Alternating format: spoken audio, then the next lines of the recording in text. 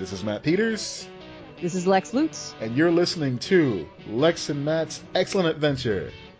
Oh, crap. Are we supposed to do that at the same time? No. Okay. Start the show. All right. Head Games by Craig McDonald and Kevin Singles. Don't know what that is. Head Games. Okay. Is this the sequel to Lady Gaga's Love Game? Yes. Cool. I'm in. Sold. That's all it takes. Yeah. No, I'm a very simple person.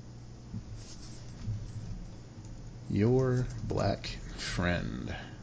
Oh, what? That was the book I read last week. Oh, right. Okay. You're like, what are you saying now? Oh my god, this got weird. What a weird password. Right. That's my Wi-Fi password. That's the password to your bank. I was saying, it's the password to your bank account. How weird. That too. I mean, hey, you know what? If you're a friend, if you're an ally, you get to get into my sad bank account. Sad. Yeah.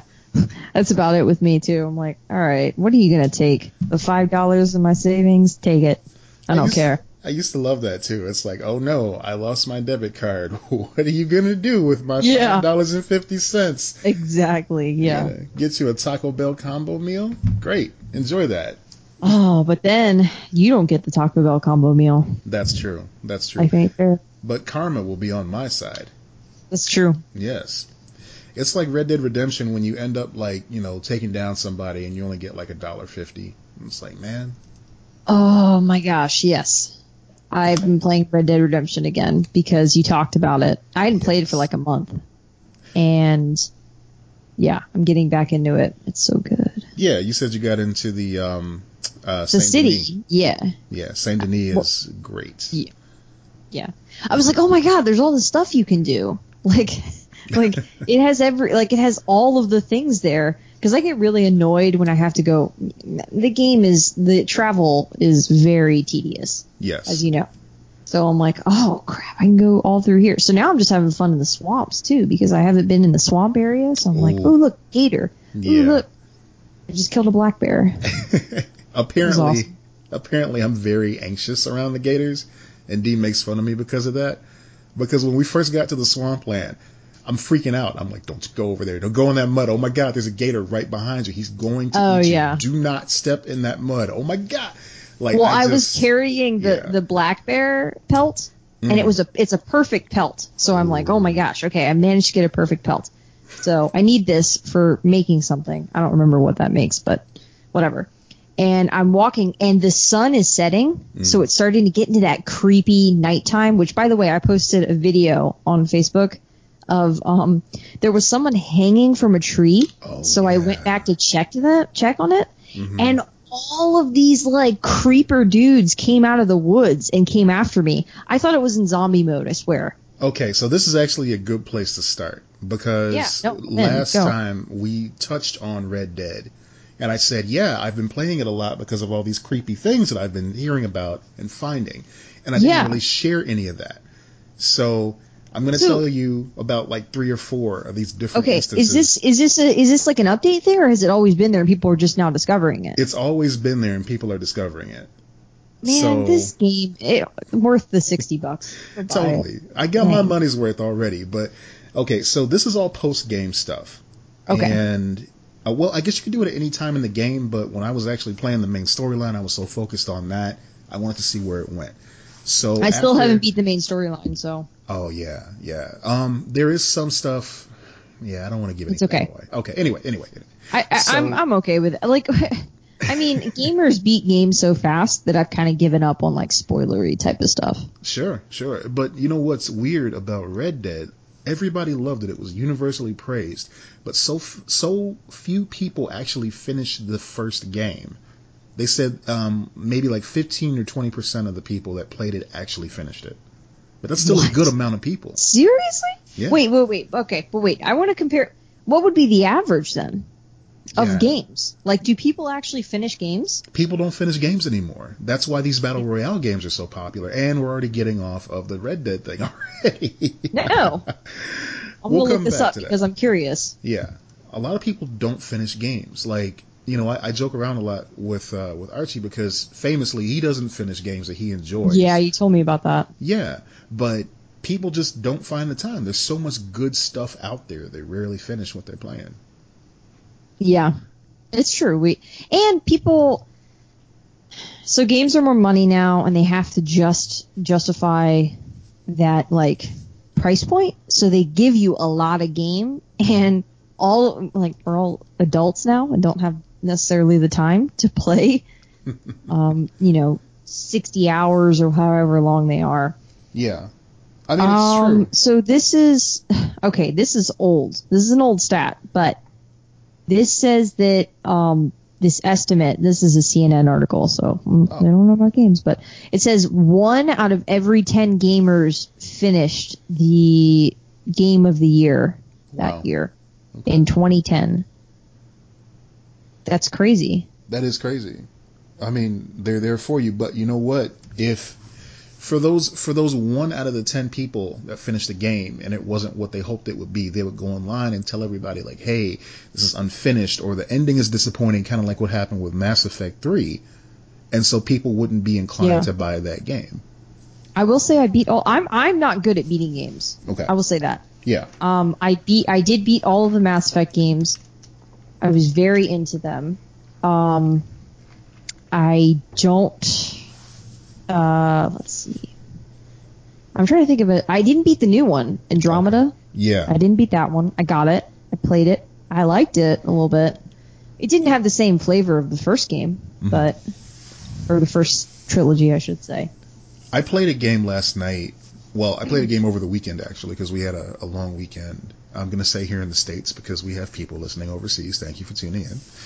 Love you. So, yeah, I played this game, Celeste, that was free on Xbox for live members. Their games with gold or whatever. And it's a pretty simplistic game with the mechanics involved. Like, you're this girl who can jump and hop on enemies and stuff like that, but you also have this dash move, so you can kind of dash through the air to get a little extra umph, that you can grab on the walls as well. Now, everything I've told you makes it seem like, okay, this game is pretty simple, you can beat it in an hour or something like that. This is a punishing game. Along the lines... I'm already out. Yeah, you know what? Usually... I would say the same thing. Super Meat Boy, I enjoyed it for what it was. It was kind of goofy. It was kind of weird. But I ended up playing it for like a day and I got tired of it. Celeste has beautiful music. The graphics are these like old school 16-bit graphics. Yeah. And the game actually explores concepts about the psyche and about, just people and how they relate to one another and that sort of thing in a very entertaining manner without even really coming right out and saying it. There's a girl who struggles with her self-esteem issues as the main character, and she confronts that head on in a supernatural sort of way, of course. But it was just so engaging and beautiful, I couldn't stop playing it. Yeah. That's really interesting. Like I've never even heard of it. Yeah, you know what? I just started hearing about it recently because a lot of my friends here in Chicago are part of Bit Bash and the indie game industry, and this is one of those games that these two guys put together a demo for overnight, and then they developed it with a larger team into something more defined. But yeah, it's a gorgeous game, and if you can get past the steep learning curve. There's something there for you. There's an easy mode too. I didn't play around with that at all. I wanted to get the full experience of it. But I guess there is an easy mode included in the game as well. I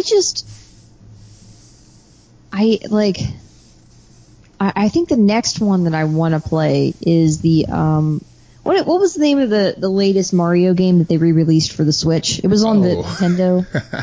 It's got some complicated, convoluted name now because it's like a re-release of a Wii U. Right, but it's a re-release of a Wii U. It's like, and I never played that because I didn't have a Wii U. Ultimate Super Mario Brothers U and Knuckles or something like that. Yeah, no, whatever it's called. Yeah. I feel like I'll probably end up buying that at some point. Would be the next game that I play. But Red Dead is, I've spent so much time just going around hunting and stuff. Like, it's so fun. Yeah, it's weird to say that too, right? Because it's like, yeah, you're hunting, and normally I'm, not that type of guy, but I am if there's a bow involved. Oh, definitely. In a game, yeah, and it's good. That's why I've never played that Horizon Zero Dawn or whatever. Mm-hmm.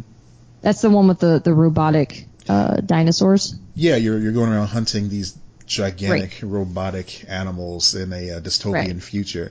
Dee played it. She loved it. She played it from start to finish, and I heard it has some really good DLC too. Yeah, I've heard great things about it. I've heard the story is great, and I know it's primarily a bow game, so that one has my interest down the line. I mean, that's how I played Skyrim for the majority of the game, as did everybody else, I guess, as the stealth archer. Controversial. I never got into Skyrim. It's not for everybody. I feel you on that. I feel like it was for everybody, man.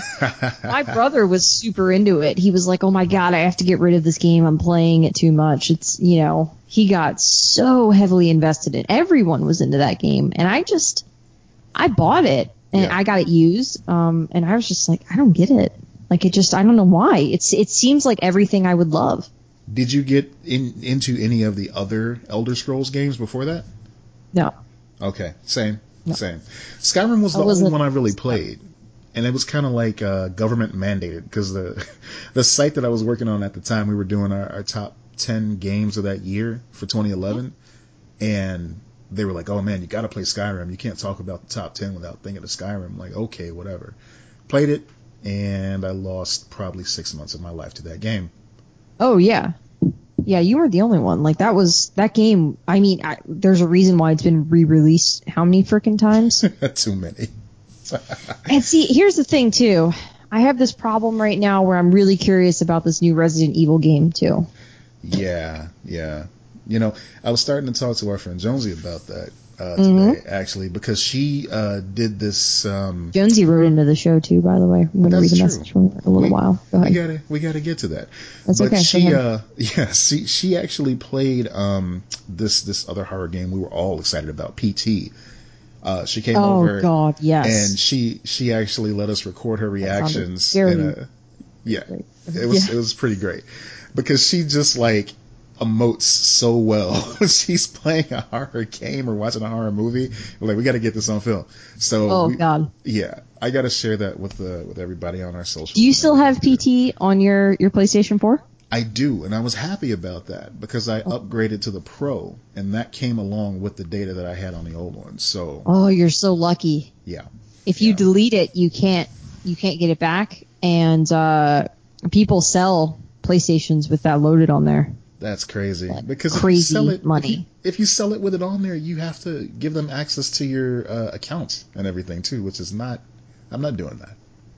Yeah. No. You basically, if you got in that situation, you would have to remove your credit card and then give up your account. Basically, at the end of the day, that's what you would have to do. Yeah. I don't see any other way of doing it. Right. But yeah, like I remember, I don't know if that's still a thing, but that was a thing for a while because they were apparently like, no, we can't even have this in the store. Like, we have to delete the entire history of this glorious possibility of a game. They don't want to distract people from their Metal Gear Solid pachinko machines. Now, that's another game that I never beat and got to the Silent Hills part, where, like, the reveal at the end, because I was too freaked out. I don't think I would have been able to beat that game as much as I would have wanted it. Yeah. Like, it was that teaser was terrifying. It really was. It really was. And I did the thing because, like, you would unlock certain things if you plug your headphones in, and then spoke, like you said, the name of the. Oh my gosh, it was horrible. I'm not. I get jump scares. I do get that. And so I'll just like, holy crap, like even at Red Dead. I had like a gator lunge at me, and I was like, oh yeah. But PT was just, I'm just not gonna sleep again for a couple of years. I'm assuming, like, dude.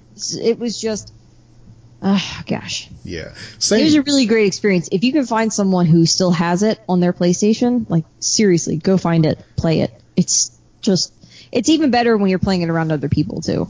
Like, go find it, and if you want to watch Jonesy play it, I'll put the link up in the social. I want to see that. I haven't seen that. It's been a while, but it holds up. It was during Cast Today one year. It was a lot of fun. I mean, get her permission to post it. Oh, it was on Cast Today. Okay, we can. Yeah, no, it's still on YouTube. Like, I just gotta put the link up. Yeah. Okay, cool. I was gonna say we have to get permission. Okay, so speaking of Josie, so she wrote in. Yes. She said, before tonight's podcast, meaning we're recording, I wanted to let you know that a yarn collection is a stash.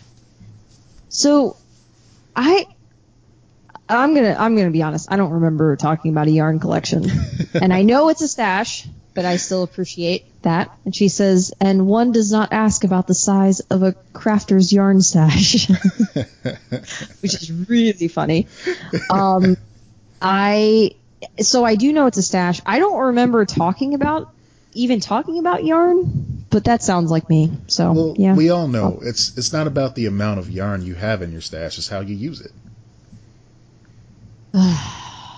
Yeah, I know. Podcast canceled. All right. Rad. It was rad. Welcome to the knitting podcast. We're going to talk about knitting tonight. No. I don't remember talking about it, but I'm certain I did. You guys should learn this now. My brain is the same size as a goldfish. I'm not going to remember anything. All right. It's just going to get lost. And you're just going to have to be along for the ride. Hey, this is why it's good for people to write in and to tweet us about stuff. Mm-hmm. So if there's something we forget to talk about, we can circle back around to it. Like the creepy stuff in Red Dead Redemption 2. Mm-hmm. Yeah, every podcast is 51st dates for us. That's what it is. Go back to it. Okay. 51st cast. I love it. So creepy stuff in Red Dead. Go back to it. Okay. So I didn't know anything about this. So since I was a little kid, people would mention weird stuff in video games that made no sense at all being present in there. So like, folks would tell you about if you put in a secret code into Mortal Kombat, you can get characters from Street Fighter or something like that. Now, this is back in the day before Street Fighter X Tekken, when these two companies were bitter rivals. They would never interact with each other. Whatever. So was any of that true, or was it just like, oh, Absolutely I heard this not. thing? Absolutely not. Right. No, it was just schoolyard rumors. Yeah. But this time, it was Dee would hear different things from people at her job talking about, if you go to a certain spot on this certain mountain at 2 a.m. in the game, you can see a UFO take off from the middle of a field and go into space. And I'm like, that sounds made up. I call bullshit. No, I totally believe that. It's Rockstar. How do you say call bullshit on that? It's Rockstar. They're nuts. Rockstar. It's totally Rockstar, yes, but it's not even the undead or, wacky DLC portion of the game. This is the main game. So I'm like, okay, they want to give the authentic cowboy experience, right? Okay, so is it true? It's true. It's 100% true. I've seen it. Other thing I've seen that's nuts. I've seen it. I've seen it. I've seen it, and it is 100% true. Also, just as creepy, at a certain time of night, if you're riding the rails, if you're basically riding alongside the rails on your horse in is it Saint Denis? It might be near Saint Denis. Is this Ghost Train? Ghost Train. I've seen Ghost Train. Yep. Okay. Yeah, Ghost Train happened to me without me knowing it, and I was like, "That's a Ghost Train." It's near Lemoyne. It's like near the edge of Lemoyne, the northwest edge of Lemoyne, and it's like 3 Ghost Train happened to me, and I did not know if it was a glitch or not. So you just confirmed it was a Ghost Train. Right. I never even Googled it. I was just like, "All right, that was a ghost." Third thing I've seen. There's a time traveler in the game. There's a guy who looks like he's from like Fallout times. He's got on like a sweater vest in the Old West. He comes out of this log cabin, and he's like, "Oh, hey chap," he's saying all these things from like the 1950s, and he's like, "What I want you to do is I want you to find the location of these dinosaur bones, and I want you to come back and tell me where they're all located." And apparently there are hundreds of dinosaur bones scattered throughout the game. What? And I haven't found even like 2 of them yet. I found 1. So that's going to be some like serious post game stuff for me. Last thing I'll talk about, because there's a ton more. There's a ton more. But the last thing I'll talk about, there's a lady in a what is it? The outdoor bathroom. I can't think of what it's called. Outhouse. She's in an outhouse, and she's basically possessed. Oh God. Yeah, and it's all chained up. It's all chained up. Wow. So she's trying to reach out and grab you. She's like, I'll escape, I'll get mine. And then she just starts saying random numbers. Okay. And these numbers don't correspond to anything that we know of yet until Rockstar decides to kind of give us a clue. No, someone's going to figure it out. It's like the cicada thing. You know what I'm talking about? I do. Yeah. That code thing, and then no one knows what happened after those people solved it. Yeah. It was the CIA. Yeah. That's what it was. They were recruiting. It's crazy, man. So yeah, there's a lot of crazy stuff in this game to find. Yeah. Gosh, that's, yeah, I just had, all of the guys coming out after me were creeping me out in the swamp. God. Now I heard about because I thought it went into Undead Nightmare or something. That's what it felt like. That's exactly what it is, actually. You're exactly right. Those are the same beings from the Undead Nightmare DLC. They put that guy out there as a trap, so when you focus on that, they start coming from all different directions to attack you. Yeah. I thought they were just regular dudes. Nope. They are zombie dudes. It's creepy, man. Man, they did a good job with that game. It's game of the year, right? Like to me, definitely. I loved it. And it's rare that I enjoy a game from start to finish like that, but no, this was well worth the time, well worth the money. Okay. And you know what's crazy? Any other year Spider-Man would have won. Yeah. Like, that game was insanely good. That God of War, the God of War was really good as well. I didn't finish that one yet. I didn't play God of War. I've never played any God of War. You owe it to yourself to play God of War. This one's pretty good. It's about a father and son bonding and such. So, I like the idea of, let me sell you on this video game. It's like a Terrence Malick film nominated for an Oscar. You know, like, wait, what? Huh? What is this, Tree of Life? Huh? What? What's happening? Oh my God. That reminds me of that time-traveling tree bark movie with Wolverine. I can't remember the name of it. The Fountain. Oh God. I saw that in theaters. Oh, I did too. Yeah. I was so angry after I saw that movie. Yeah. I'm like, he's eating a tree and he's traveling through what is happening? Yeah. It was bad. It was very bad. Like, yeah. I have so many of those because I keep all my ticket stubs for movies. Mm-hmm. And I put them all in like 2 scrapbooks or whatever, and I'm just continuing to collect them. Nice. And so you go through all of the movies that you've seen. Oh boy, I've seen some garbage. But you know what? Sometimes it's good because you remember the time that you had when you went to go see it. It's fine. It's not as easy of a pill to swallow now as it was 10 years ago, like with, the price of tickets and everything. But like, it's still, yeah, I agree. Like, you're like, okay, good or bad, this is the memory, Yes. Man, I found a ticket stub because I had to go through some old boxes. I found a ticket stub for £7 with Will Smith, and that movie was actually okay. I thought it was all right. I know it was I just didn't forgettable. see that theater. Oh yeah, I did see that. Okay, that was when he spoiler alert, donated all of his organs. Yes. I swear to God, if someone gets mad for me spoiling £7, which came out years ago, I will burn Utica to the ground. But you know what? If you haven't seen it by now, this will convince you to watch this movie. Will Smith commits suicide to donate his organs by killing himself with an electric eel in a bathtub. That's metal. That preserves the organs. It's the way of ensuring they go to everyone.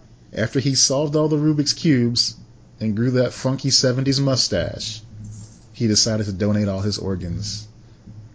Wait, this is several movies, right? You're making jokes from several movies. Am I? I don't know. The Rubik's Cubes was not that movie, was it? Wait, now, oh no. Am I a specific racist, which is just racist Will Smith movies? Tweet Lex at Lex and Matt on Twitter. Yeah, I know I can't distinguish between Will Smith movies. It's the only one that I have. I just can't tell. Do all Will Smith movies look the same to you?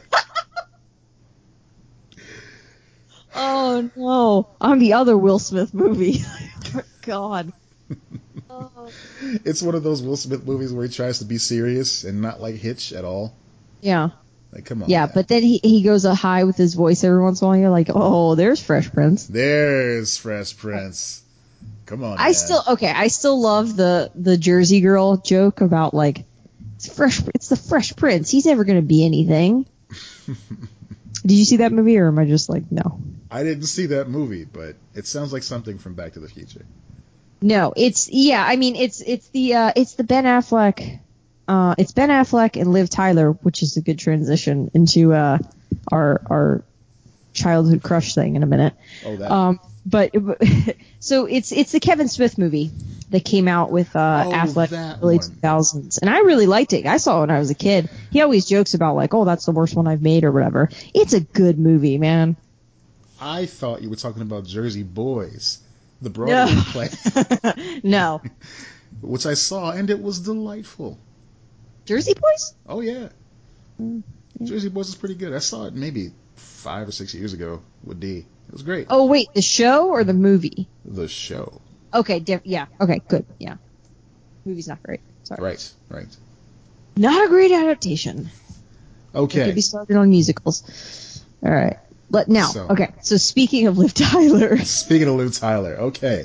Celebrity crushes. This is what. So how did you come up with this? Okay, so actually, it's kind of funny. You were talking about how you feel like you sound like Drew Barrymore on the podcast. Yes. And I warned you. I mean, just in life in general. And I disagree, hard disagree. And I warned you on top of that. I said, never tell Dolores about that. Okay. Because when I was growing up, famously, and she's known me since 7th grade, I had the biggest crush on Drew Barrymore. I thought she was just the bee's knees. Yeah, she was. I think we're safe, Matt. I don't think it's going to be a problem. All right. Yeah, I think I'm all right. Yeah, I think we're good. If it's not the distance, don't worry. It's the fact that the married and the guy, all that stuff combined. Yeah. Together. Yeah. Sure. That's the main issue here. That's the issue. I mean, look, because Drew Barrymore has done all the drugs, and she's turned around. Yeah. Hey, now, that does not dictate. I don't even know. No. It's actually something. I mean, she didn't have parents. Like, she was one of those kids like who grew up that way. Right. It was but I tell you what, like it's. I'll tell you what. It's more of a psychological thing for me because, as most of our listeners may already know, I'm also terrified of E.T. the Extraterrestrial. It is a phobia of mine. I believe you. Like I've heard this before. This is a thing. Like from like people who watched it at a certain age. I never had that. Man, I was scared of the people that were trying to take E.T. and all that. Like, don't trust the man. Like, that's the lesson of that movie. But I didn't have the same thing. Like, I don't know why. But I get it. Like, I do get it. Especially when I watch it now. Mm-hmm. And I look at it through that lens. I'm like, oh yeah. This feels like it's got that horror edge to it. With a different score, it could have been a horror movie. I still think even as is, it could be a horror movie. Yeah, dude. I mean, just him hiding in the shed and rolling the ball out. He could have ate that kid. He could have totally devoured Elliot. It would have been expected. But 100%. We're getting away from the good part here, which is the childhood crushes. No. So that's what I was going to ask. So childhood crush. Okay, so the Drew Barrymore thing. Yes. Was it child Drew Barrymore like that? Or did it start later when you were in your teens and then she's probably in her... It was always age appropriate. So a little bit older. She is 43 years old. E.T. came out in 1982. And, back then, movies stayed in theaters for a while. And then they had return engagements. Right. Even after they were released on home video. So I actually saw E.T. in theaters when I was maybe 6 or 7 years old. But at that time, I saw an age-appropriate Drew Barrymore. Yeah. Why are you saying it's inappropriate? I'm like, well, I'm giving context. No, that's why I was saying. That's why I said child to child. Like that's what I said. Like it's a child. Like it's literally a childhood crush. Like it's not. Yeah, you're good. Oh man, so no one thinks you're crushing on a child, Drew Barrymore, dude. Welcome to Catch a Predator. Oh my That's what this has all been a setup for. It's just been a long con just to get me to admit that on air. Okay, well, fine. You got me. So Drew Barrymore, I thought she was cute, and then as I matured and she did, I continued to think she was attractive. And then, oh my God, Charlie's Angels, please. Yep. I mean, just totally playing to the Matt gaze the whole time. Have you watched that movie recently, by the way, Charlie's Angels? I have not. No, I haven't. That movie is sexy as fuck. Oh my God. Like I was not remembering it that way. I remember really loving it as a kid and everything. And now I'm watching, I'm like, good Lord. I'm curious to see what they do with the new one. As am I. It was a good movie. I mean, I liked her in Scream. I liked her in Boys on the Side. I mean, she always just kind of had a devil-may-care attitude towards everything. And Did you see Riding in Cars with Boys? I did. Oh, I love that movie. R.I.P. Penny Marshall. Yeah. Genius. Absolute genius. But yeah, that was, oh my God, that was one of my favorites growing up.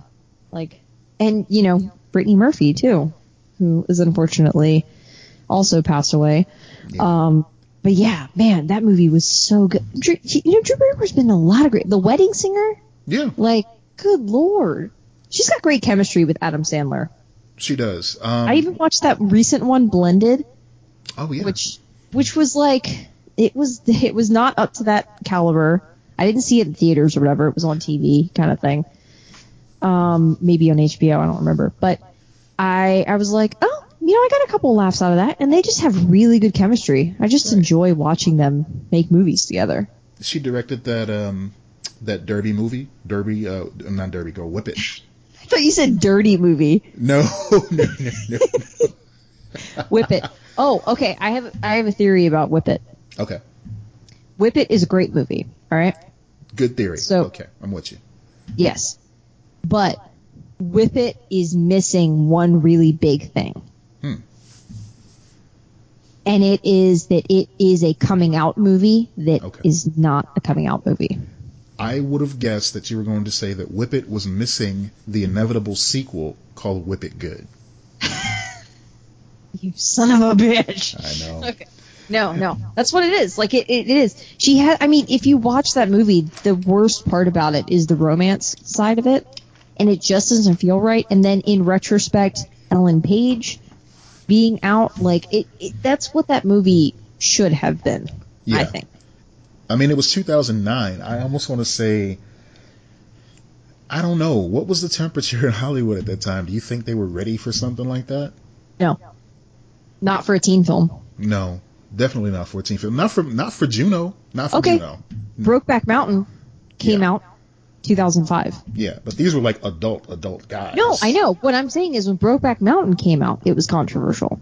Yeah. Like, it faced its own controversies. Yeah. And now we look back at that and we're like, oh, it's totally, like, fine. Right. For the most part.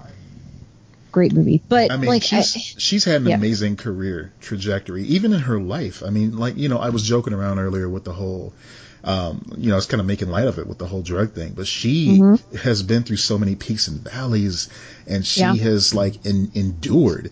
I mean, if you think about it, she was married to Tom Green at his craziest too, in like 99, when they had access to all the money and all the drugs, and they both survived that.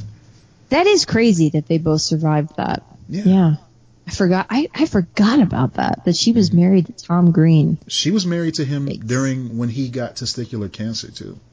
And he ended up getting that surgery live on TV or something. TV? Yeah. He was a weird dude. I could never get into his stuff, but I liked that he was doing weird stuff. Yeah, he was out there. He was definitely, he was MTV personified, basically. Yeah.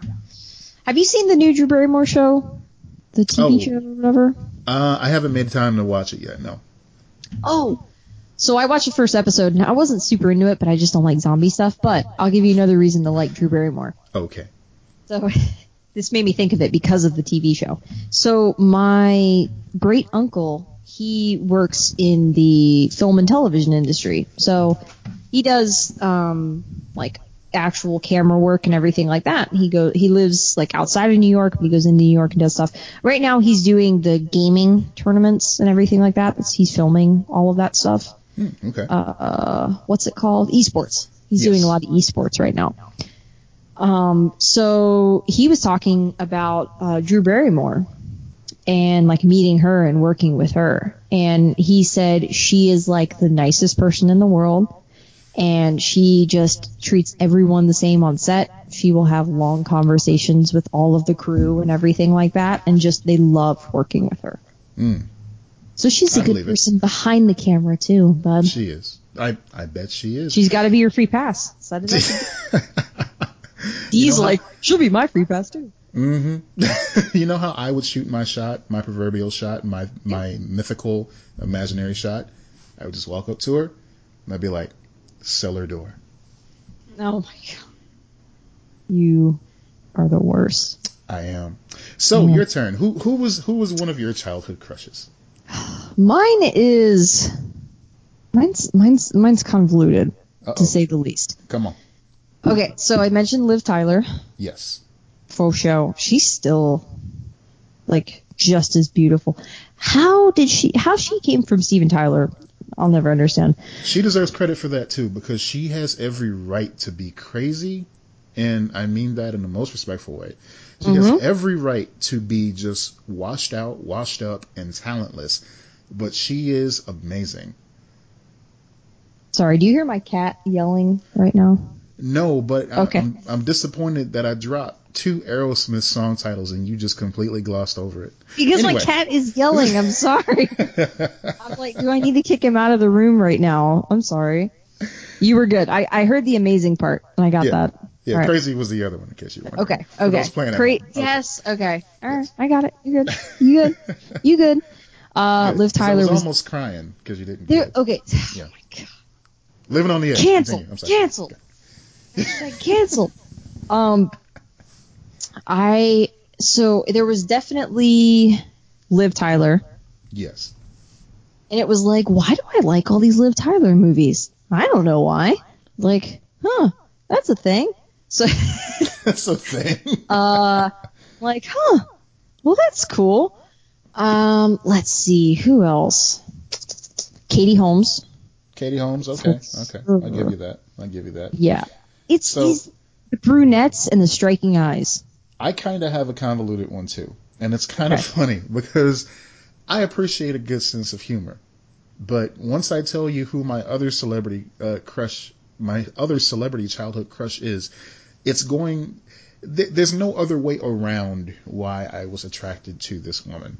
Okay. This was definitely not age appropriate, but she didn't know about it, so it's fine. You know, I was a kid, I was growing up, and I would go with my grandfather to the garage that he worked at, and on the wall of the garage there was an ad for, I believe it was Bud Light, and the spokesperson was none other than Cassandra Peterson, Elvira. And I'd seen her on TV. That's a little weird, yeah. And she was just incredibly like vivacious and curvy and everything like that. And of course, I was forming my ideal of what is attractive to me at that age. And I'm like, yes, Elvira. She's funny, and she makes eye contact. Yeah. And I guess she's pretty too. But you know, the eye contact thing and the humor, yes. Mm-hmm. Yeah. That is an interesting one. I know, but because she's got to be in her 70s now. She is, according to Wikipedia, she is 67 years old. I had to say that Wikipedia Elvira, part. I aged you up because I didn't want to make it seem like I just knew it off the top of my head, because I don't. But yeah, that'd be a little bit creepy. She's 67 years old. She's on Instagram, and she's still like playing up to it on Instagram. She did the 10-year challenge picture that everybody's doing. Mm-hmm. And it was just straight up just a close-up picture of her boobs for both the before and after. And she's like, see, good. Exactly the same. And it was just the same picture.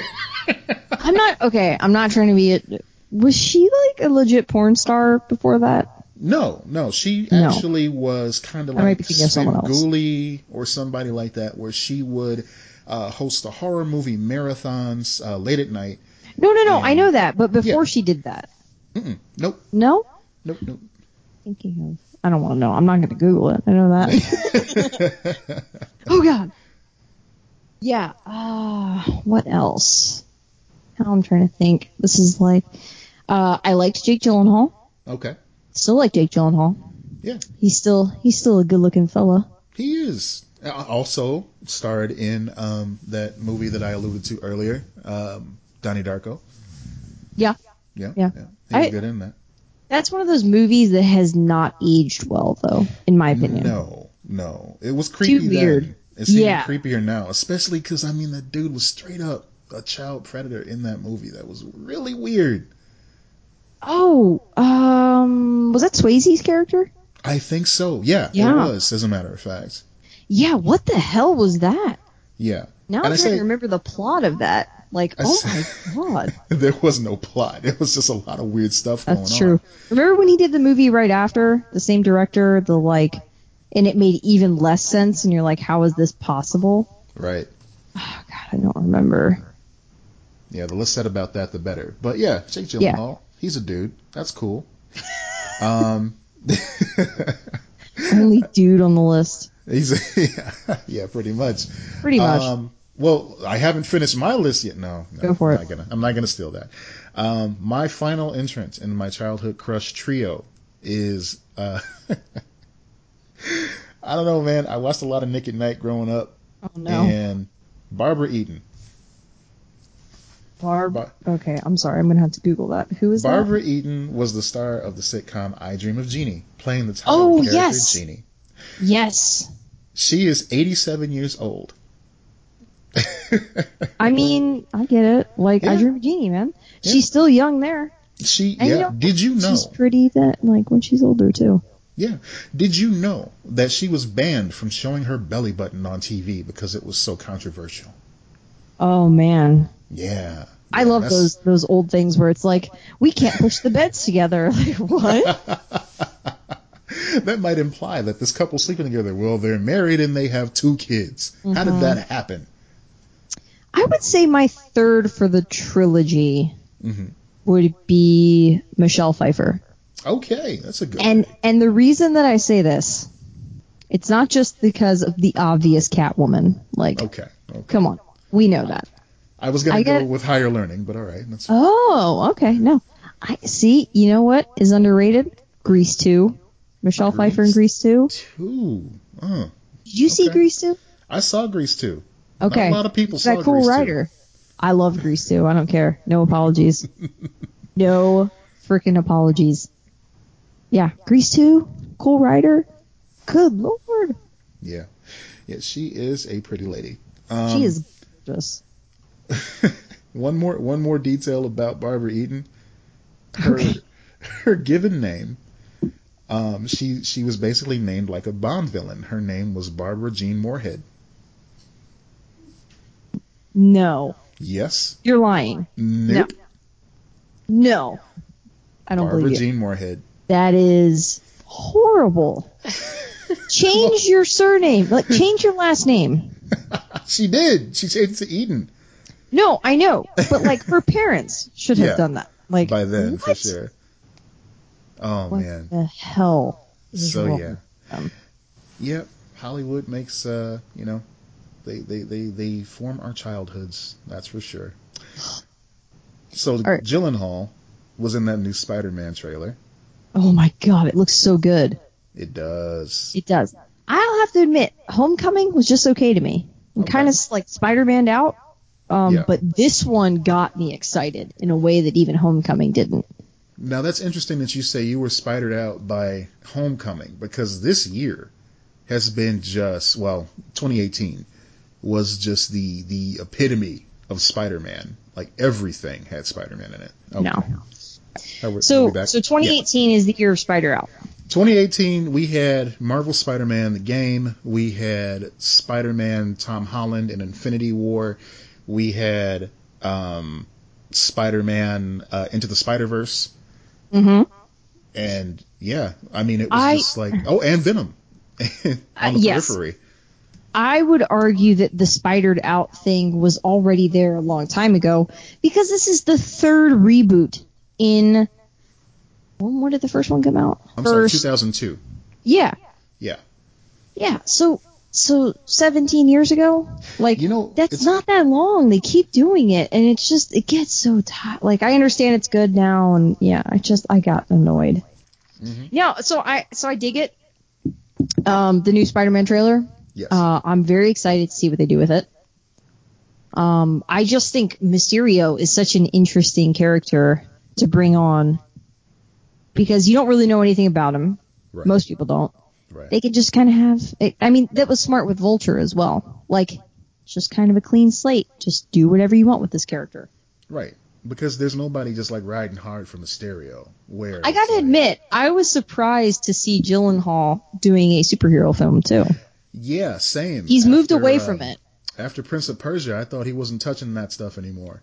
Poor guy had to completely redo his career after that, for good reason. Another one I saw in theaters. Same. I regret that one, for sure. Yeah, no, for sure. So, I mean, I was surprised. I thought maybe he would take on Batman if they offered him Batman. And the reason I say that is because, whether people know or not, he was up for Batman with the Nolan films. Oh, I didn't realize that. Yes. So in addition to almost playing Spider-Man, because in Spider-Man 2, Tobey Maguire broke his back. Oh, that's right. And they thought they were going to have to replace him. Gyllenhaal was going to be his replacement. He was literally like suiting up kind of situation, and they were like, no, Tobey Maguire's back. We're good. So he lost that. Then he goes out for Batman. Mm-hmm. And is, from what I read, was one of the like top contenders kind of thing. But I don't know. They auditioned so many people for something like that. And so he didn't get that. So I was thinking maybe if they replace Affleck, which, I mean, they're going to. Like, it's literally just a matter of them announcing it at this point. Because they've already said they're not going to tie in their universes anymore. Don't know if you just read that, but they just announced that the other day. Yeah, they said they're going to focus less on it, which I'm fine with it, but I don't buy it. Because they said the same thing around the time Wonder Woman did so well. They're like, yeah, we're going to pull back on that. And it's like, actually, we're going to go even harder. What did they do after Wonder Woman? After Wonder Woman, they did Justice League. Yeah, but that was already in the can. Yeah, but I don't know. I'm still salty about it.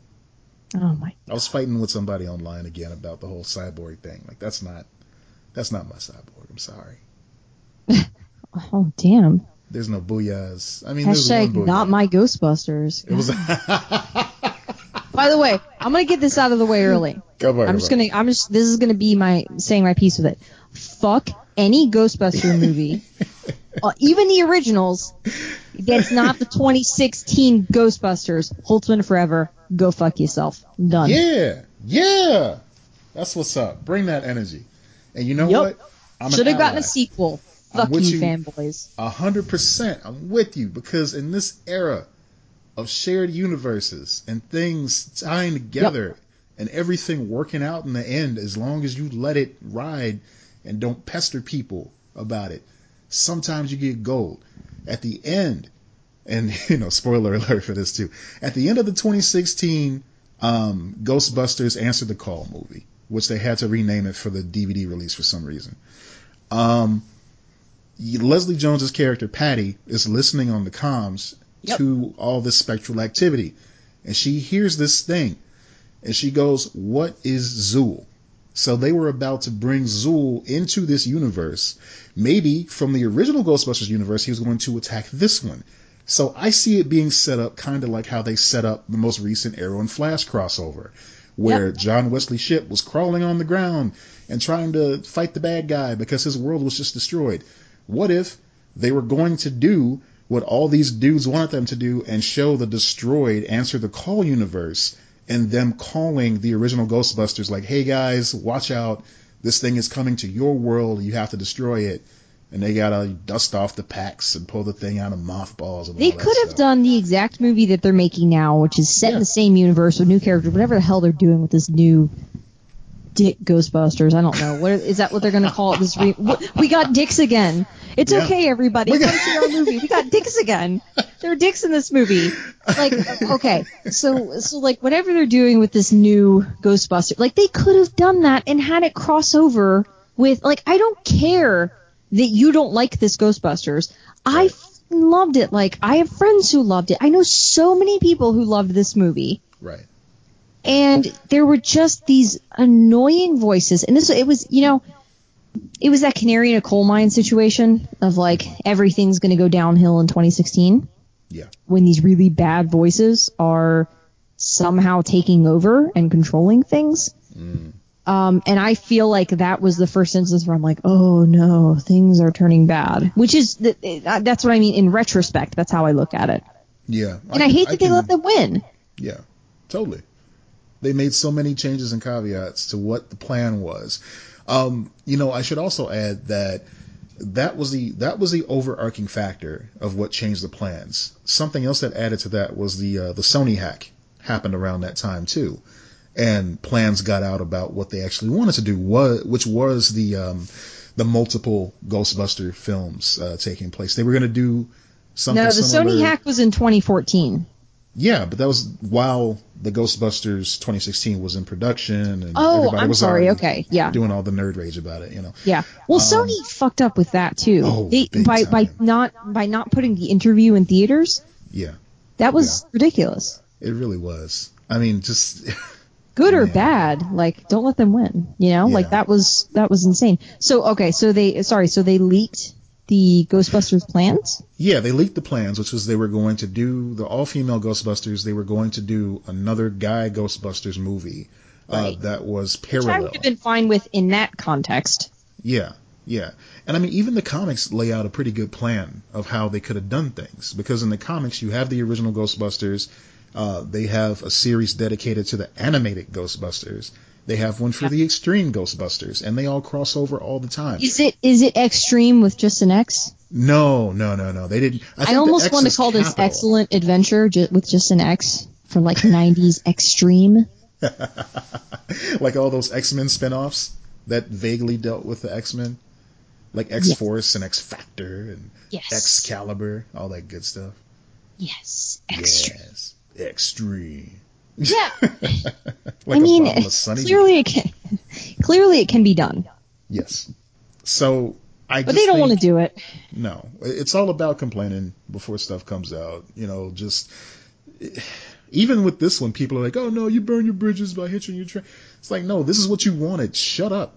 This is what you asked for. Let it burn. Sorry, the worst. What was that? I don't know what that argument. What is that argument? The argument is from the dude bros that are like, well, no, you screwed up the whole franchise with the 2016 one. It's like, no, you can't. So they're saying don't even bother rebooting it. Yes. We don't want it because you made a movie with women. Yeah. That's so offensive. They were triggered. Yeah. No shit. Though. Like. Humans. I don't know. Anyway. I was listening to a podcast the other day, and it was actually Freddie Prinze Jr. Was talking to. It was Macaulay Culkin's podcast, which is pretty good.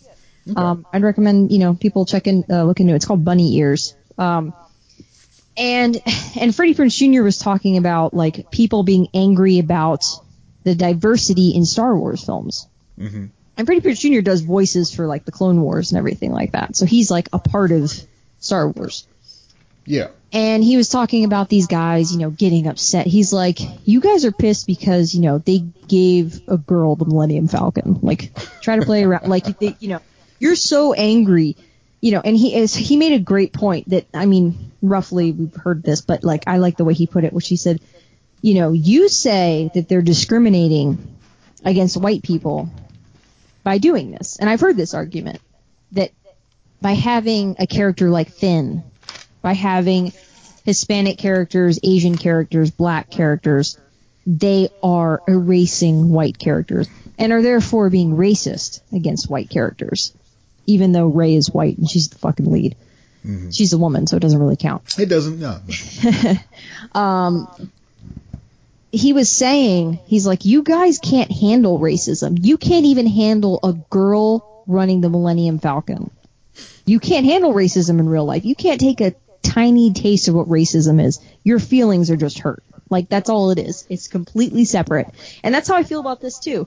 I'm like, you act like something precious was taken from you. You have no concept of what an actual struggle would be like.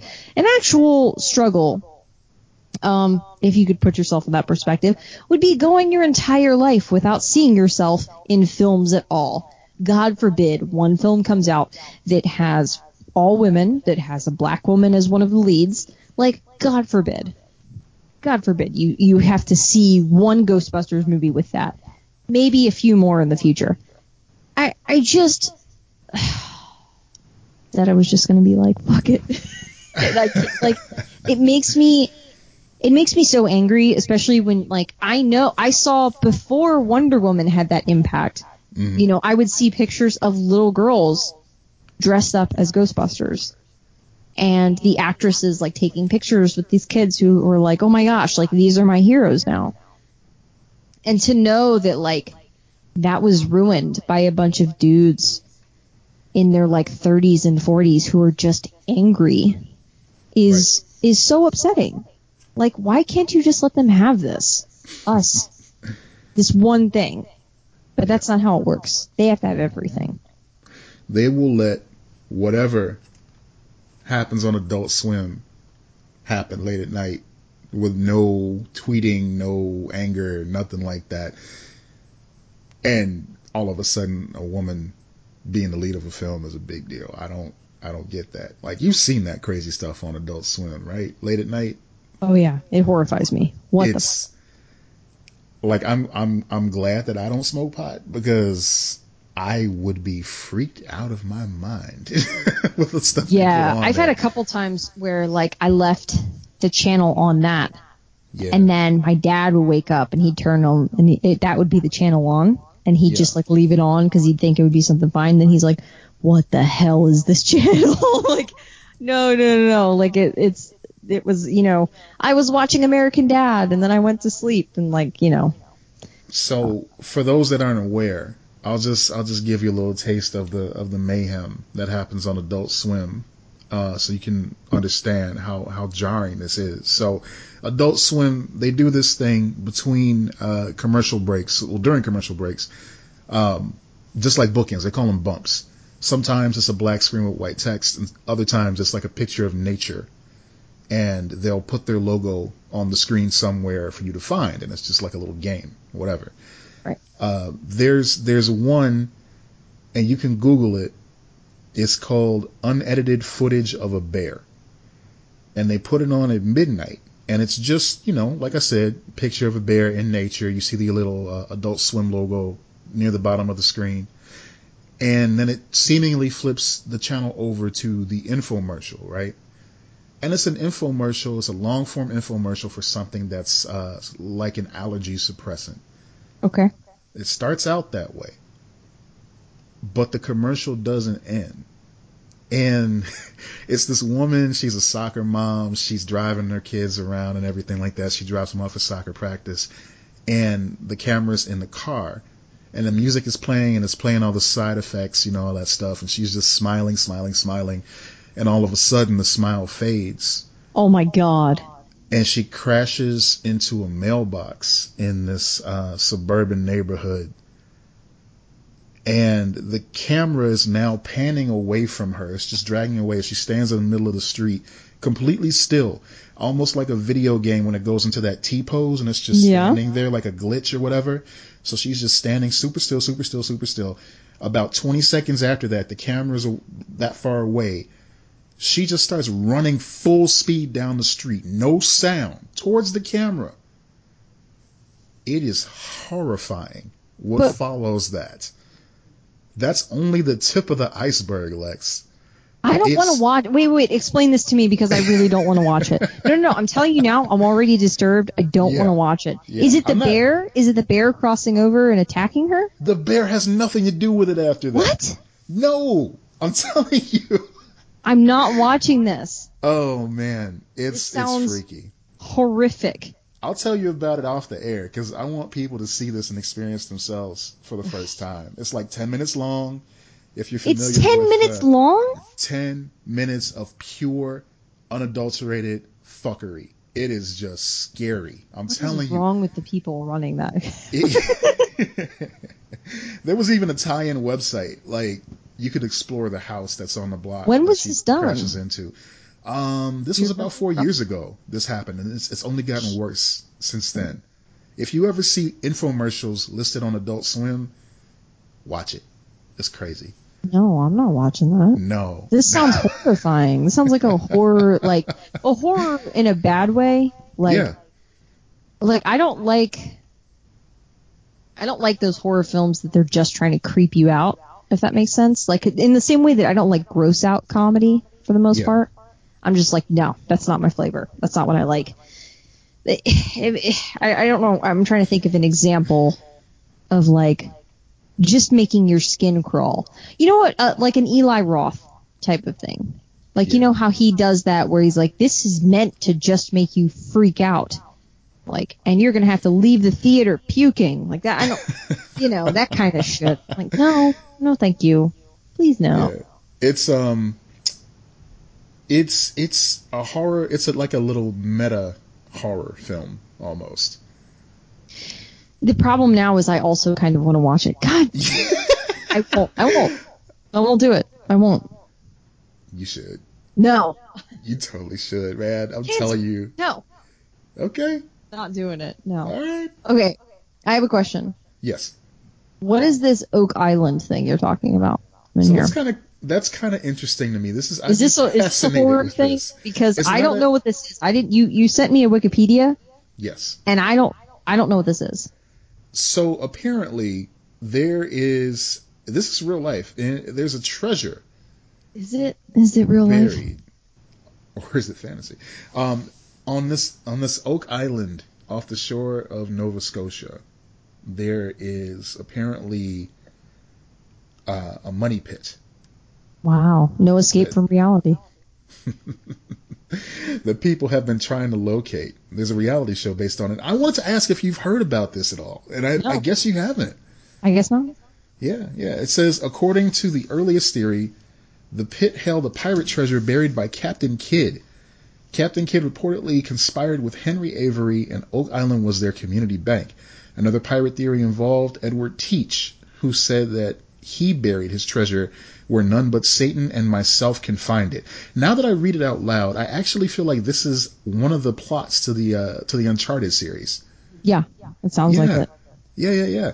I think they might have touched on it in the last one, but this is based on a true story. I don't remember. Yeah. So they're making a reality show of this, trying to find it. I mean, they're not going to find it. Like no. They do tours. But you know what? They will find dead bodies. Several dead bodies. They always find a body. Oh my god. Okay, so I had this thought the other day. Okay. This is really dark, but I think this is what's going to happen. So right now we're in the middle in the States. For anyone who's not in the United States, hi. We're in the middle of a government shutdown, right? Mm-hmm. So they're having problems in the national parks of like people littering and tearing down trees and just being savages because they can't handle things without an adult there to stop them, apparently. Yeah. I was thinking about this. How many dead bodies are we going to find after this is done? Oh my God. I hope people would know well enough not to go in there and just like do stupid stuff. How many murderers?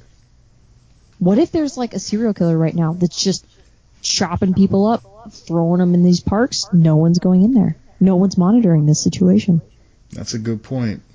But, you know, at the same time... Isn't that terrifying? Like, how many dead bodies are in the national parks right now? Because it's pretty terrifying. Like a murder, like not accident. I'm sure there are going to be plenty of people found by accident. That's the thing, too. You can make it seem like an accident. Guys, what I'm saying is, if you want to murder someone, like, now's the time. Like, this is prime time. This is a buyer's market for murderers. Yeah, No, I'm telling you, I'll double down on what you're saying with this probably happens all the time anyway, and we just don't hear about it. It's not a conspiracy theory. It's just the sheer amount of space in a national park. So there have been like serial killers and stuff like that who have like put bodies in national parks and stuff like that.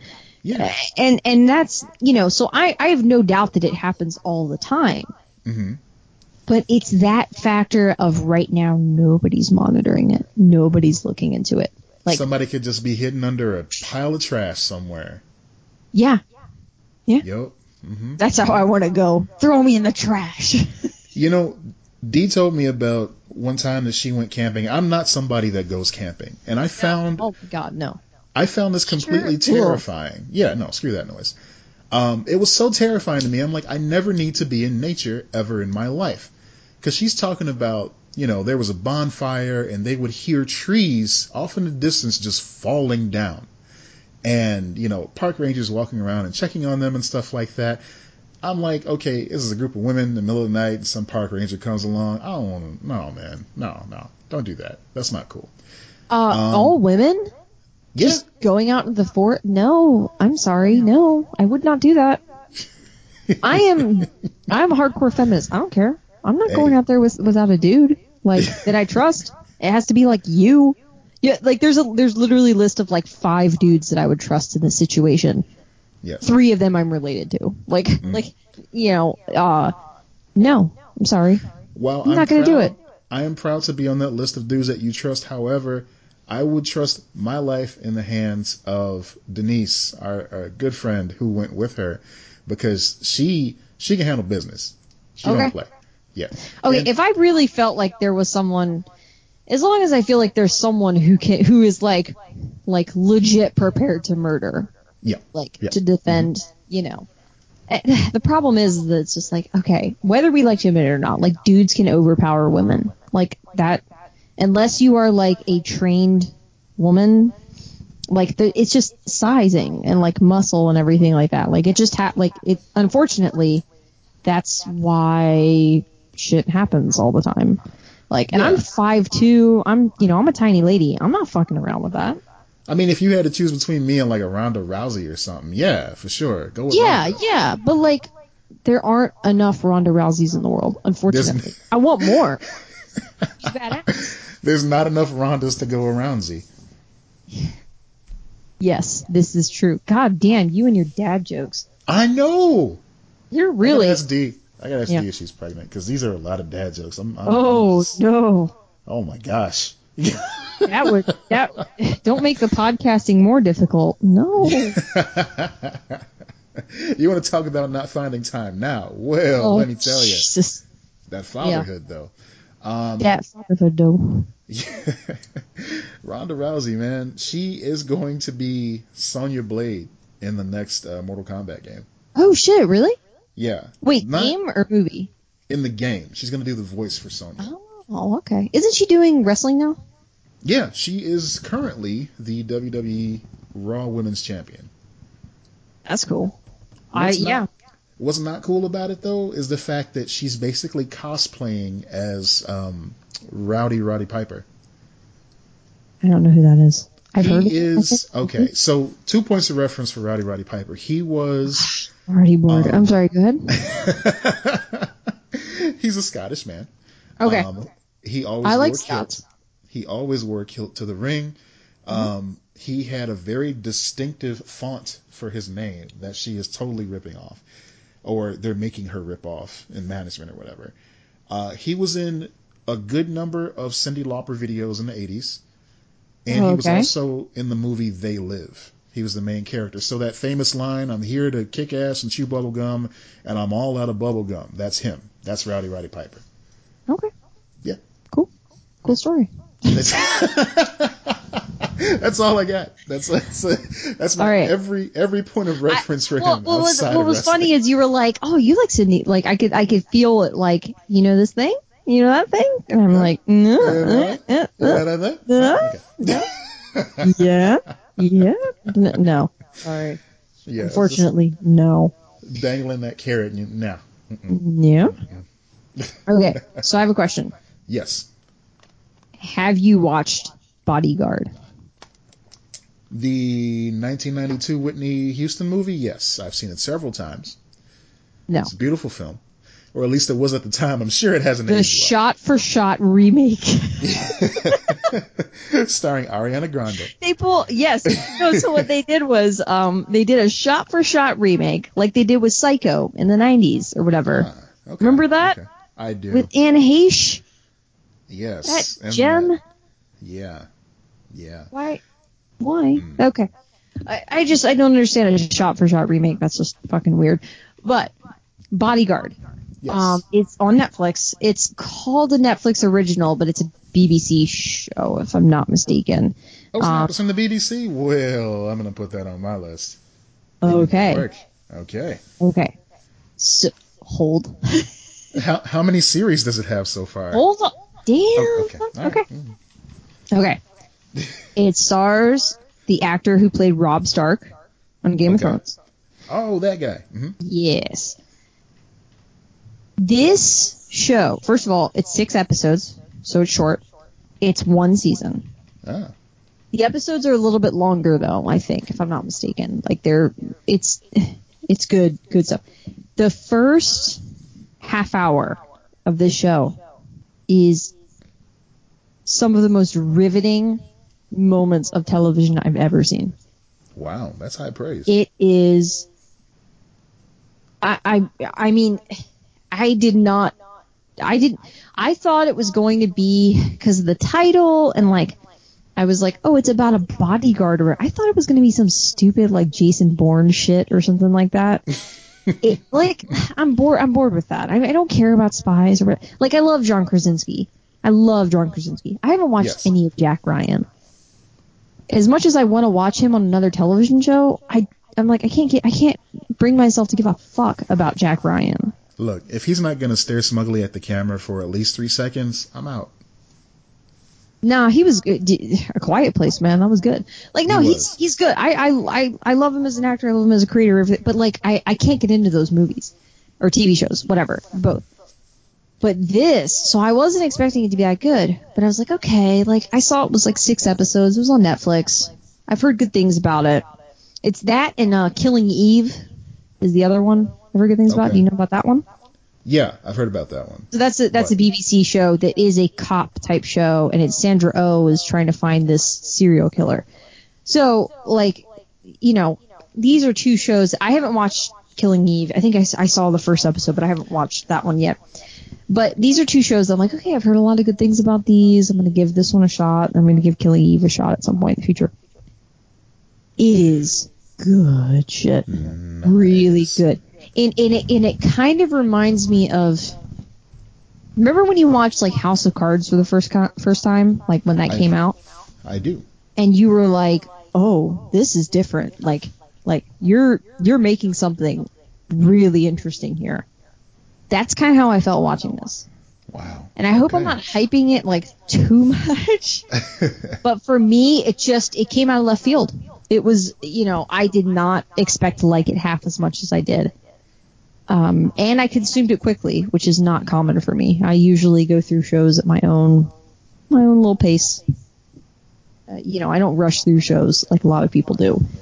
And I finished this in like a weekend. I was just rolling through it.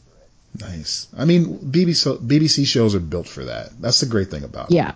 And my recommendation for you or anyone else who's going to watch it, don't read anything about it. Just go watch it. Like, okay. You're better off just going in kind of blind. Like I haven't even told you the story. Like, I'm just like, oh, it's a bodyguard, whatever. Like, just go into it blind. It's more fun. That's what I did. I really liked it. Cool. I will have to give it a look. Now, I'm disappointed that it's not a shot-for-shot remake of the Whitney Houston classic, but I'm going to give it a shot. We could still get that. Dream big. Like, they should just totally flip the script and have Dolly Parton come in and cover Whitney Houston's I Will Always Love You after she covered Dolly Parton's. Yeah. Yeah. I'd watch that. Yeah, totally. That would be that would be bad, but I'd watch it. It'd be meta. It'd be super meta, but yeah. Sold. Yes. All right. Well, I guess we should kind of talk a little bit about the graphic novel challenge. Yeah. Yeah. All right. All right. So you read week 1. What did you read? Week 1, I read... Which was, we announced in our last episode, but let's just refresh that. Yeah, that was Lady Killer by Joelle Jones, which I found fascinating and just beautiful. It was a great book. I really enjoyed it. Okay, so you liked it. That's good. I did. And, we had our giveaway. One lucky winner got a copy of that. Who won? It was Jonesy. No. Jonesy! Good work.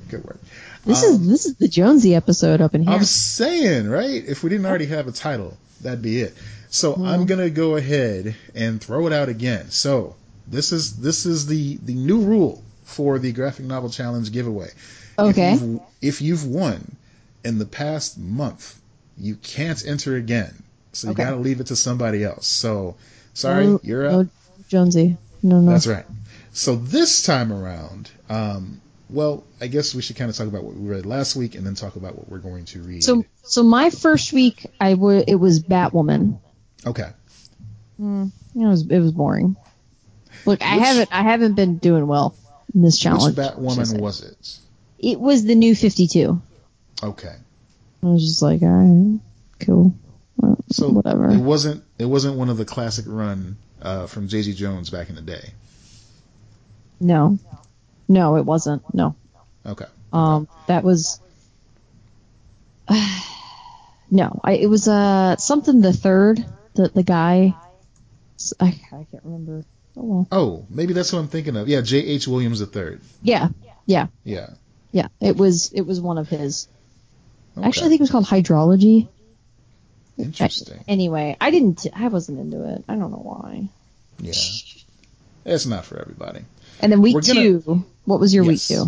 My week 2 was a book called Your Black Friend, and it was written and illustrated by Ben Passmore. Now, this was more of an indie book. Okay. And I wouldn't even really call it a straight up comic. It was more like illustrated, editorials. So Ben Passmore tells his stories from first person about his experience in America. The titular story, Your Black Friend, he gives his take on what it means to be, the black person in a group of mostly non-black people. And then he flips it around and kind of tells, what it's like to be the black person that hangs out with white folks in your group, in your black group. Okay. So there's a lot of self-reflection. There's a lot of self-doubt. There's a lot of, implied racism, both covertly and overtly. There's a lot implied racism that he experienced, you mean? Exactly. Okay. Yeah. So there's a lot going on there. It's a lot to absorb, but it's interesting to look at it from this through this lens. Simply because he shows why, you try to integrate yourself in a society and you don't really have a home because you're trying to belong. You're trying to be everything to everybody. Mm-hmm. And that's what he's showing here. I would say check it out. It's a heavy book. I was telling folks when I was reading it, I can't read that before bedtime. But I made it through and I'm glad I read it. And if you want to check it out, you felt like it resonated. It did resonate, and it's worth a read if you've ever been curious, or if you want to see, if it lines up with your own experience as a black person. I would recommend folks check it out. I don't know if it lines up with my experience. Maybe not your experience. Wait a second, am I not black? What? We've been meaning to tell you. Am I adopted? What? Are you kidding? All this time. Yes, but if you want to check it out on Amazon, it's like $5. Oh, wow, that's great. You can do a lot worse with $5 for sure. Yeah.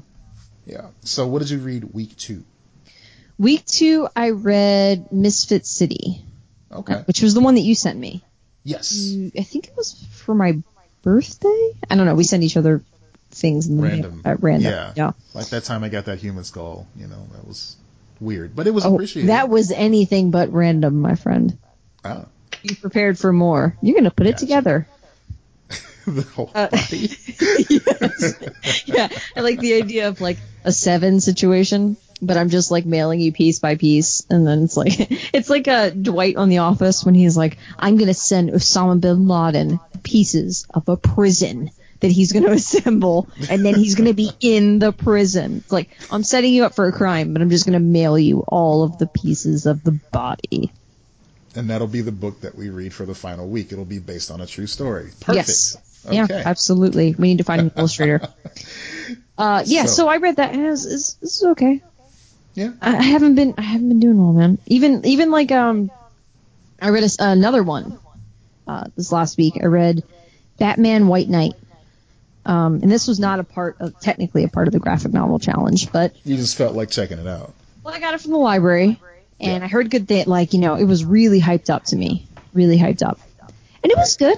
Like, it was, but I was reading it, and it, like, when you struck out, pretty much 3 times, and you're just not super into, any of these books, you start to wonder, and then one of them is, you're told, like, in a comic book store, this is the best book I've read in, like, over a decade or whatever. Yeah.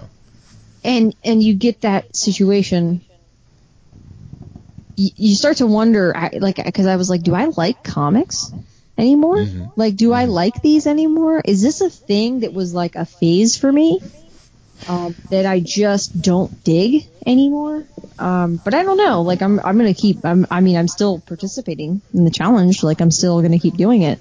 Yeah. But it definitely had me questioning it. I'm like, what the hell is happening? Like, why am I not enjoying the thing that everyone else seems to be absolutely madly in love with? Like, this Batman comic that's supposed to be so... I mean, you've read it, right?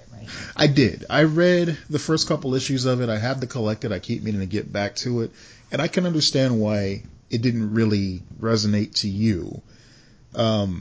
It seemed to be a very specific thing to a lot of people, and it seemed to just be a non-event to other folks. The folks that really glommed onto it were reading a lot more into it than they probably should have. But I'd be curious to hear those, like, is there something that I'm missing? Because I was waiting for, like, there to be some big revelation or something big that made me like, oh my gosh, this changes everything. And it never happened. It never came. Well, when the single issues were coming out, the creator was getting attacked on Twitter about some of the subject matter he was... like what? Just police brutality and stuff like that. And, yeah. Just, I guess the whole, like, mental health thing with the Joker and everything. That was being discussed as well. But this book... Which, by the way, I don't necessarily agree with that. I don't necessarily agree with calling someone out as you've only read a portion of their story. If you want to have that criticism when it's done, that's one thing. I don't like when you take, you can't watch the first 5 minutes of a movie and exactly what the movie's about. You're done. Like, right. You can say that first 5 minutes upset me or did not click with me and I'm out and I'm going to leave the movie, but you can't say that the movie. Like, really. You have to see what the person is actually doing beyond that. If you get, an hour into the movie and there's another hour, you can probably go, all right, this is not for me. Right. But, an issue or two into it and people are going like, well, you don't know this. Like, let him finish the story first and see where it goes from there. I'm not saying that you can't have this criticism, but I'm just saying, shouldn't you hear the guy out, like, through his writing? Maybe? Maybe. Yeah. I mean, if you decide it's not for you... I mean, do you think something different from that? Like, I'm genuinely curious. I have a similar thought to that. My thought is that if you are engaging in any type of media and you feel like it's not for you and it's not really problematic, you don't feel like there's a reason to engage the creator besides just basically... I don't know, just reading so much into it just based on limited information, like you said, but to the point where basically... But it sounds like they were saying it's problematic. Like, it sounds like they were saying that this is a problematic thing. And the thing that I'm questioning, and feel free to, like, go, no, you can, but, like, I'm questioning if you can truly assess it being problematic on that level, if it's not blatant, like, I mean, obviously there's some things like I think calling, a book The Master Race is questionable. Like that was, a thing that happened. And so like there's some things that I'm like, okay, like maybe don't do that. But ultimately, what I'm getting at, though, yes. ultimately what I was saying earlier is that I feel like if it's not for you, that's cool. You don't have to make a whole thing about it. If it's not for you, then just put it aside. If you see people are, enjoying it, maybe observe the conversation before engaging in that conversation. Like, for instance, if there's a book that I really didn't get into, like Watchmen, like I really didn't get into that at first. I didn't either. I'm still not into it. I still don't get it. Wait, do you mean the original? I mean every iteration of it. Okay, yeah, I agree. The movie, I agree. The book, everything. Yep. I haven't seen the movie, but I didn't get into the book. I didn't get it. I'd even widen the circle and say just Alan Moore. I don't understand why people dig his work so much. And what I agree. Somewhere Alan Moore in his basement, like with his bats that he's draining of blood, covering his face, playing his giant organ, is like, what? Did they say something about me on the internet? Like he's got half a mask on, like the Phantom of the Opera. Yeah. What? In his secret room behind the bookcase in his home. Yeah. So basically, what I'm saying is that like I didn't get it, so I decided to look into why people dug it. I started reading articles written by folks that really get into his work, and I still didn't like it. And I didn't go on the internet and talk about it because for a long time I didn't say anything about not liking Watchmen. I didn't let anybody know. The first time I mentioned it publicly was a panel that I was on about unpopular opinions at C2E2 because that was that was what the panel called for. And so I felt safe to bring it up there amongst folks that were willing to engage in that conversation. But just to go reach out to the creator and say, you know what, screw you, buddy, you rained on my parade. Batman's not a villain and police brutality doesn't exist and stuff like that. It's like, whoa, wait a minute. Like you said, let the story finish. Yes. Now, the one thing, it's funny because I'm like, this is how I feel about it. Now I'm going to counter with there is a difference between, I mean, just outside looking in, there is a little bit of a difference between I don't like this thing and this thing is problematic. You know what I mean? Like you saying you don't like Watchmen is not necessarily the same as like, if you're saying like Batman White Knight promotes police brutality. Was that what people were saying? Like they were saying that it's saying that police brutality is a big problem in the country. Like the Comicsgate guys were saying something about that. I don't even want to engage that because it's no. I just wanted to understand because I didn't read it as it was coming out. So because the book calls out police brutality, they were going after it. Is that what you're saying? Yeah. What exactly. Was this one of the books that was like sparking Comicsgate? Yeah, that's what I'm saying. Okay. Because I haven't really been keeping up with that too much. Neither have I, but it's not. That's what I'm saying. It's not even worth thinking about. Okay, I misunderstood. I thought you were saying that they said that the book was promoting police brutality or something like that. Like the book was racist. Actually that problematic in that way, in that it's like going after a minority or something along those lines. And that's why I was like, oh, well, if they're calling that out, then maybe there's something there that I missed or like, okay, that makes more sense now. Okay, I'm not going to defend I'm not going to defend the disputes anymore because that doesn't really make sense to me. It's kind of like, one time you and I were talking, this was in a chat, not on the podcast, but we were talking about religion and you were like, well, if you can't handle like, someone, hearing a different religion and like bringing it to the table and not lose faith in your thing, then like what's wrong? Like if you really don't believe anything's wrong, then that criticism shouldn't bother you. You should, meet it with open arms and then hear it out and then go, here's why I think it's not right. Like here's why I think you're incorrect. To go, no, you shouldn't even be saying that. Well, then there's clearly something there. Well, I agree with you except for the open arms part. It's like if you've got something to say against somebody's religion, and it's not coming from a place of, I really want to understand this. I'm not, trying to engage you in a way that is going to enhance my knowledge. I just want you to hear what I have to say about this and why you're wrong. No, I mean a respectful conversation. Yeah. That's what I mean. I mean like an open sort of thing. If you're just saying like, Like, if you're like, God is a superstition. Like, if you're like coming in with that there will be blood shit, and you're like, no, that's not what I mean. Like, what I mean is just like, okay, like if this gets you to engage in a conversation, then that's art that is successful. Like with White Knight, for example. I think that the best art does that. It makes you, have those discussions. But if you're just completely not even open to a discussion and it's being done, like the discussion is being presented in a reasonable way, then like something's wrong. That's kind of what I'm trying to say. Hopefully that's coming across. It is, because you spelled it out. But thank you. Well, shit. Thank you for that. Thank you. But seriously, no, I hear where you're coming from. Yeah, and then comic books. Yeah, so that's actually, it's weird because that makes the story more interesting for me. Like, there was controversy. Oh, okay. Like, right. This is one of the comics. I've read a Comicsgate book or whatever, like that all of the man babies are crying about. With this, what are the man babies crying about this time?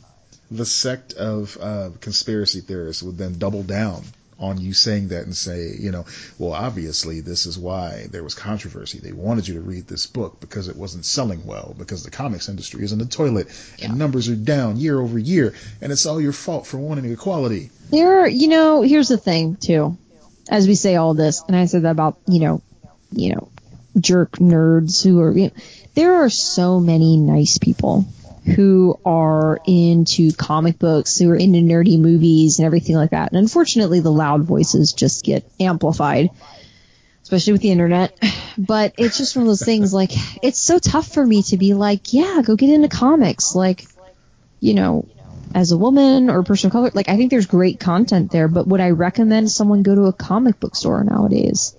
Like, would you do that? Like, would you say, well, you probably know of people that own shops that are like, super nice, but like outside of your area, let's say like you had a friend in Minnesota or something, and like you've never been to a comic shop in that area.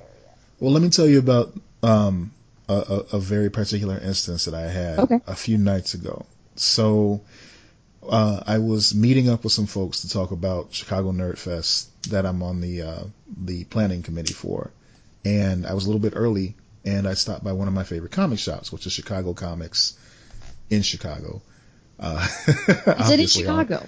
I believe it's in Chicago. Okay. On Clark Street. And it's a great, I can't call it a little shop because Alex Ross goes there sometimes as well. Hold on. They're not a sponsor. Cut this out. Right. they don't get a free plug. But what was great about it was there were two women were running the shop that night. The only two people in there were me and this other black guy, and we're just kind of browsing around. And already that's cool to see that type of, demographic behind the counter and in the store. Yeah. And, he's looking around. And, I pay for my books. I'm about to walk out. And I hear him. He's like, excuse me, I'm really trying to find a comic starring a positive gay character as the lead. And he asked the women. And they were so quick. They had like 10 suggestions right away for him. Like, here, let me give you this graphic novel. Let me tell you about Kevin Keller. Let me tell you about Midnighter and Apollo. Let me tell you about these characters. And it was so cool because this guy, he hadn't heard of a lot of these. And they even had like a little synopsis for him. Like, this is why you'll want to read this. This is why this is interesting. This is how it breaks the norm. And he spent money. And I'm like, this is cool. This is why we need that brick and mortar experience, because you cut through all the bullshit of the trolls online who are like, well, why do you need this specific thing? It's like, this is what I want to read about. My boyfriend doesn't read comic books, so I want to get him into them. I want to show him that people like us are featured in these books prominently and without being made fun of. Yeah. And he got that. He got that night, and I was happy about that. And that's such a gorgeous thing. And I used to have experiences of like, kids coming into a shop and being like, I want, working in a shop and kids coming in, they're like, I saw Sheldon on Big Bang Theory with this shirt. And it's like, okay. And like kids would come in and they'd be like, he had this shirt with a lightning bolt on it. And I was like, oh, that's the Flash. Do you want to read a Flash comic book? Yeah, I want to read a Flash comic book. and a lot of kids came into comics because, so like there were sweet things like that. But then at the same time, there was a lot of really disgusting things. There was a lot of sexual harassment. And then it was just, if you don't have a good person running the show, like, it's just allowed to, like, not even be a thing. It's one of those things where, you're a woman in that situation, you laugh. Like, because what else are you going to do? You're uncomfortable. Yeah. And it's one of those things that I think there are so many great shops that are trying to create a more welcoming environment. And I actually have one nearby that seems a lot nicer. I will say that I've only ever seen men working there, and they're all white. So they don't have diversity on that front. But I did see a little girl walking out the other day, probably like 13, walking out of the shop with like a bunch of books in her hand. So that was really sweet. Yeah. I just think it's really tough because as much as I want people to, and go to that shop, please. Like that shop is amazing. And look up, what are, sweet, welcoming shops in your area. But like for me on a personal level, because I don't live in Chicago. For, anyone who doesn't know, I live in Florida. It's been, what am I going to end up with? Like, it's usually not good. Like, they're being dicks to me, or, I've had some great experiences in shops. I met one of my absolute best friends, in a comic shop. And I've also just had terrible ones. And it's unfortunate that the community has been dealing with those growing pains for some time, and that there are some people in there that maybe view women coming in and people of color and queer people coming in as like a threat to the thing that they took comfort in years ago, and like, I liked this thing before it was cool. Yeah. And like, I understand that that's their, I understand that there's like a psychological thing behind that of like, I was made fun of for this thing. And, now it's cool, and that sucks because I dealt with shit. And I'm like, yeah, but we all dealt with shit. Like, we all dealt with different levels of things, and shouldn't you be happy that now other people like it and you can talk to them about it? It just doesn't make sense to me. Right, and I'm guilty of getting in that headspace sometimes as well, because I think that's a human thing to do. Like, it's kind of a little bit of tribalism. Definitely, because you think about how the term fake fan came about and everything like that. It happens in sports too. I think that was Fake Gamer Girl was the first time I ever heard stuff like that. Yeah, Fake Geek Girl was a big one. Yeah. But I think about it even with the sports world, they talk about the whole bandwagon idea. Oh, I bandwagon the shit out of teams. It's the silliest thing to me. And I can say that from the outside looking in, but then I have to think about the parallel in the comic world. I say it's silly because your team is doing great. The franchise is doing amazing. It's got people out there boosting it, singing your praises, making theme songs about them, go Cubs go, all that stuff. And then, Johnny Sox fan comes along and he's like, hey, the Cubs are pretty good. I think I'm going to go check them out. It's like, oh, you're a bandwagon fan. They're doing good now. You want to be a fan? Of course I want to be a fan because the team is doing well. Why would I want to support a bad team? That makes zero I love sense. People like that because I'm like, so you don't like winning? Because I've been like, the team that I've loved forever doesn't like winning. Like my Orioles do not love winning. Yeah. But it's just one of those things. Like, I mean, I get it. Like, who cares? Every song that is sung about a sports team talks about how they're the best. So it's just branding. It's brainwashing. It's repetition. It's chanting, whatever you want to call it. It's tribalism. And it's like, yeah, our team's the best. Our team's the best. Hey, you know what? You're right. Your team is the best. Whoa, hey there, bandwagoner. Sports is one of the worst at that, though. I will say that sports it's super difficult to deal with sports fans because they are so intense. And until recently, a lot in the past, it's been guys. There are a lot of women who are diehard sports fans now. It's become more and more of like, more women get into sports just because they love it or whatever, especially football, I've noticed. And that's great. I love that. You know, love what you love. Doesn't matter. But, you know, it's really tough because, you know, you get like, what's the stat for the, like, that's the joke I always make. What was the stat for Cal Ripken Jr.'s, you know, first year? And I'm like, I don't fucking care. Like, no, right. Like, I don't know that stat. This doesn't mean that I don't like this team. Like, that doesn't, you don't get to, you know, play that gatekeeping game. No. Gatekeeping is silly. Gatekeeping is a losing idea. Not for pop culture things and stuff like that. No. For everything. Gatekeeping is... I actually brought this up. This was the only time I've heard gatekeeping is a good thing, which is if you're talking about prerequisites for, like, education. Okay. Like, yeah, she was like, you know, I was talking to Allie about that, and I was like, you know, gatekeeping sucks. And she's like, okay, I understand what you're looking at gatekeeping, but, like, if you look at it from, like, the academic perspective of, like, making sure you know your shit, like, and you actually have all of this history knowledge and everything like that, like, it's like, okay, I get that instance. Beyond that. I consider it a completely different definition almost, because gatekeeping in this regard, it's just ridiculous. It is. It does feel different, but, like, we don't have a different word for it, I guess, yet. Yeah. Let the jocks read comics. Let them read comics. Yeah, who cares? Yeah. Don't maybe you can, like, you know, get past some shit when the you know, the jocks read the comics too. Exactly. I mean, those ideals, those categories are so outdated at this point anyway. We were sold that by Hollywood in the first place. And now, years later, people are still trying to hold on to that.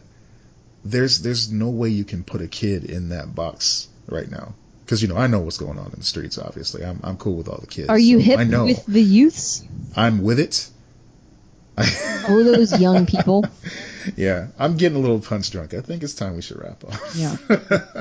Oh, those youths. Okay, so those youths. We didn't say what our picks were for this. We should do that. My pick for this week: Head Games by Craig McDonald from First Second Books. Cool. I don't know what that is, but cool. I'll tell you all about it next episode. Okay, good. I'm doing Superman Secret Identity by Kurt, I hope I'm pronouncing this right, Busiek? Busiek. Okay. Yes. I've heard good things about this. I'm trying to pick something safe. Yeah, I enjoyed it. I think you'll like it. All else fails, I'm going to go to Saga. Because I still haven't caught up on Saga. I'm like 3 volumes behind. So have you read Wicked and Divine? No. Okay. I think that's my recommendation for next time for you. Okay. I'm gonna put and we always update our Instagram with all of our picks. So what I did was, if you forget the titles and you want to know what they are, I've been saving them in Instagram stories. So if you go on our main Instagram page at Lex and Matt, there's a little Instagram stories thing you can click on, and it's like, I think it says GN Challenge 18 or something like that. It's all the graphic novels that we've picked so far, because we've been posting pictures of them, so you can see the archive of them. Yep. You should check it out. You should just give it a follow anyway. Also, before I forget, especially with this episode, because this is going to be supersized, a big thanks to our amazing producer, Dave Martin. He made us sound like rock stars in the first and second episode of the show. I'm sure he's going to work magic on this one as well. Thank you, David. Sorry, I had to do my Schitt's Creek. David. Okay, I'll call you Dave now. I'm sorry. Yes. Thank you. So awesome to have someone who knows what they're doing. Exactly. Because God knows we don't. Nope. I guess we're going to have to talk about the Superman cult next time. Yeah, that's going to be a thing. So, yeah, I will gladly devote some time. Read up. Go ahead and read up on the cult that Chloe Sullivan from Smallville was in, because we're going to talk about that next time. Right. Meet us back here next time. In the meantime, about it. Give us a 5-star review on iTunes. We sincerely appreciate that. Someone gave us a really sweet review, and I don't know who it was.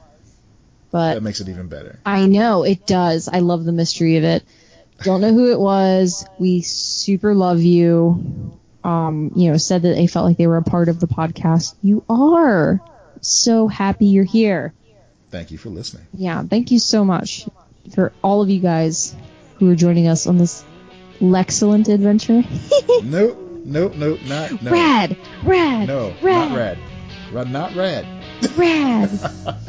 Good night, everybody. Good night. Rad.